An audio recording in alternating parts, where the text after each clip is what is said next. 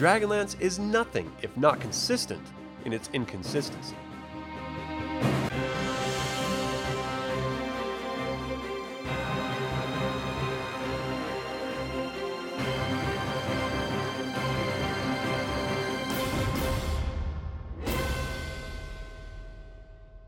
Welcome to another Dragonlance Saga episode. My name is Adam, and today we're going to talk about how Dragonlance has and is changing with Dungeons & Dragons 5th edition in its Dragonlance Shadows of the Dragon Queen release.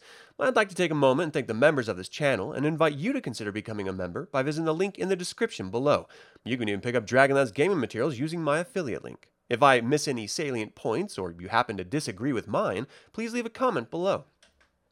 Since the release of DL1 Dragons of Despair for Advanced Dungeons & Dragons by Tracy Hickman in March of 1984, and the novel Dragons of Autumn Twilight by Margaret Weis and Tracy Hickman in November of 1984, we've believed we know what Dragonlance as a campaign setting is. As the modules continued to be released, the first source book, DL5 Dragons of Mystery, by Michael Dobson in December 1984 would flesh out and reinforce the campaign world that had been released piecemeal till now.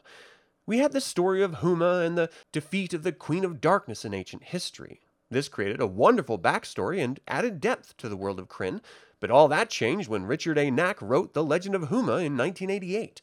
Lord Soth's story would even change from the early Legends and Chronicles versions to the release of Edo Van Belkom's Lord Soth from the Warriors series in 1996.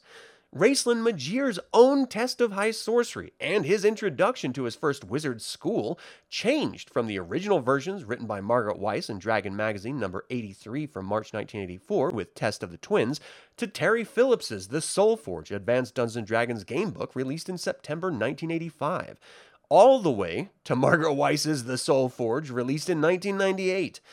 But it's not just the lore that seems to have been in constant flux throughout the ages. The game world itself changed. Upon completion of the Dragonlance game products in 1987 with the release of Dragonlance Adventures by Tracy Hickman and Margaret Weis, the Atlas of the Dragonlance World by Karen Wynne Fonstadt, The Art of the Dragonlance Saga edited by Mary Kirchhoff, and Leaves from the Inn of the Last Home edited by Margaret Weis and Tracy Hickman, fans were sure that they knew the entirety of this war-torn world of Krynn. But the popularity in the novels continued, and TSR saw diminished returns in Advanced Dungeons & Dragons game products. They thought it was time to switch it up. In 1989, they released Time of the Dragon, an Advanced Dungeons & Dragons 2nd edition box set by David Zeb Cook. This saw the creation of a whole new continent on Krynn and the seeming abandonment of Ansalon, the continent Dragonlance had been set on till now.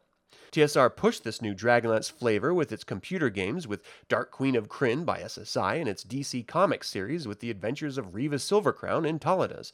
They all but abandoned Ansalon, turning many Dragonlance fans away from their familiar stomping grounds to a new unfamiliar setting which they largely ignored. When TSR realized their mistake, they attempted a course correction with the release of Tales of the Lance box set in June of 1992.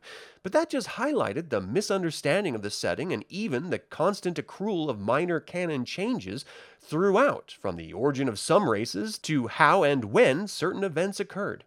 If you were a Dragonlance superfan in 1992, you noticed massive schisms between the fanbase, which up until then was unheard of. But the changes made to Dragonlance from Advanced Dungeons & Dragons to Advanced Dungeons & Dragons 2nd edition paled in comparison to TSR's last-ditch effort to squeeze money out of this dying franchise with the Saga system and Dragonlance 5th Age Dramatic Adventure game by William W. Connors, Sue Wineland Cook, and others in August of 1996. Yes, Dragonlance jumped game systems. Gone were dice, hit points, and levels, but it also moved the timeline in Dragonlance from the Age of Despair to the Age of Mortals. Magic changed with the absence of the gods. Everything about Dragonlance had changed from the timeline to the mechanics to the world itself. There was no worse time for Dragonlance than during the Saga days. The authors and the game company were at odds throughout its history, and that only continues till today. It wasn't just the game's system and the world updates throughout the systems, but the player options continued to change in order to highlight the different systems as well, and none of that was more apparent than in Dungeons & Dragons 3rd edition. The Dragonlance campaign setting by Margaret Weis and Don Perrin with Jamie Chambers and Christopher Coyle was released in August 2003 and attempted to course-correct all of the disparate histories and game world details that had gone wild between the novels and the myriad of game system products. It is widely believed that the source books released by Margaret Weis Productions / Sovereign Press were the now de facto complete campaign source book materials.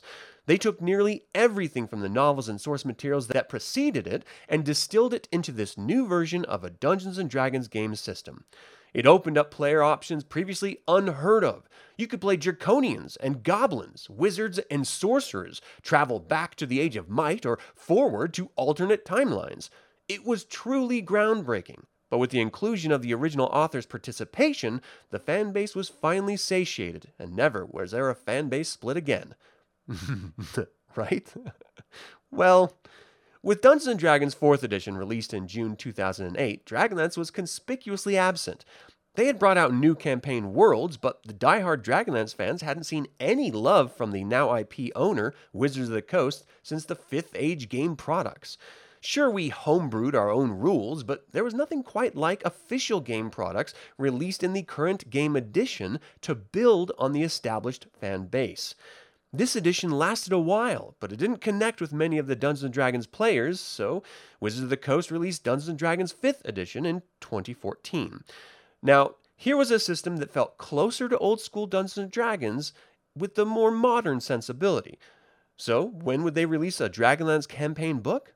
Well, after Ravenloft and Spelljammer, fans began to worry. Not that they wouldn't release one, but that they would. And in early 2022, Wizards of the Coast announced Dragonlance Shadow of the Dragon Queen to build on the hype and attention with the release of Margaret Weis and Tracy Hickman's first novel in the Dragonlance Destinies trilogy, Dragons of Deceit. But the Unearthed Arcana game materials riled up the fan base. Wizards of the Coast is trying to make universal game mechanics across all of its multiverse settings, but this is anathema to the Dragonlance setting itself. Or is it?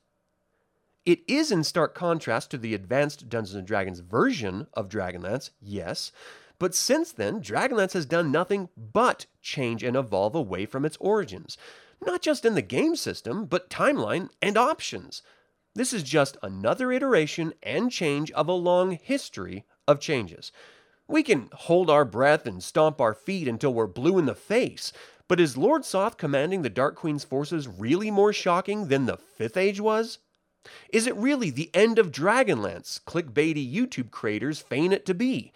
Can it even be called Dragonlance if it's not your version of Dragonlance, whatever version that may be? The sad truth is that we want nostalgia over anything, even when the system can't support it. But the truth is, we have that nostalgia. The Chronicles and Legends are there, waiting to be reread. The game system version of Dragonlance you loved best is still there, and will always be there for you to roll up a character and play in. You don't have to buy or play the newest changed version of Dragonlance if you don't want to. But I'm going to. I've played every version of Dragonlance, from tabletop role-playing games to game books, video games, board games, and even Dragonlance stories in unsupported game systems. My passion for this amazing fantasy world is not diminished by its change, because I can always return to my favorite version whenever I want to. And so can you. And that is all I have to say on the uncomfortable truth about Dragonlance's changes. What do you think of the coming campaign sourcebook, adventure, and board game? What's your favorite game system and era to play Dragonlance in?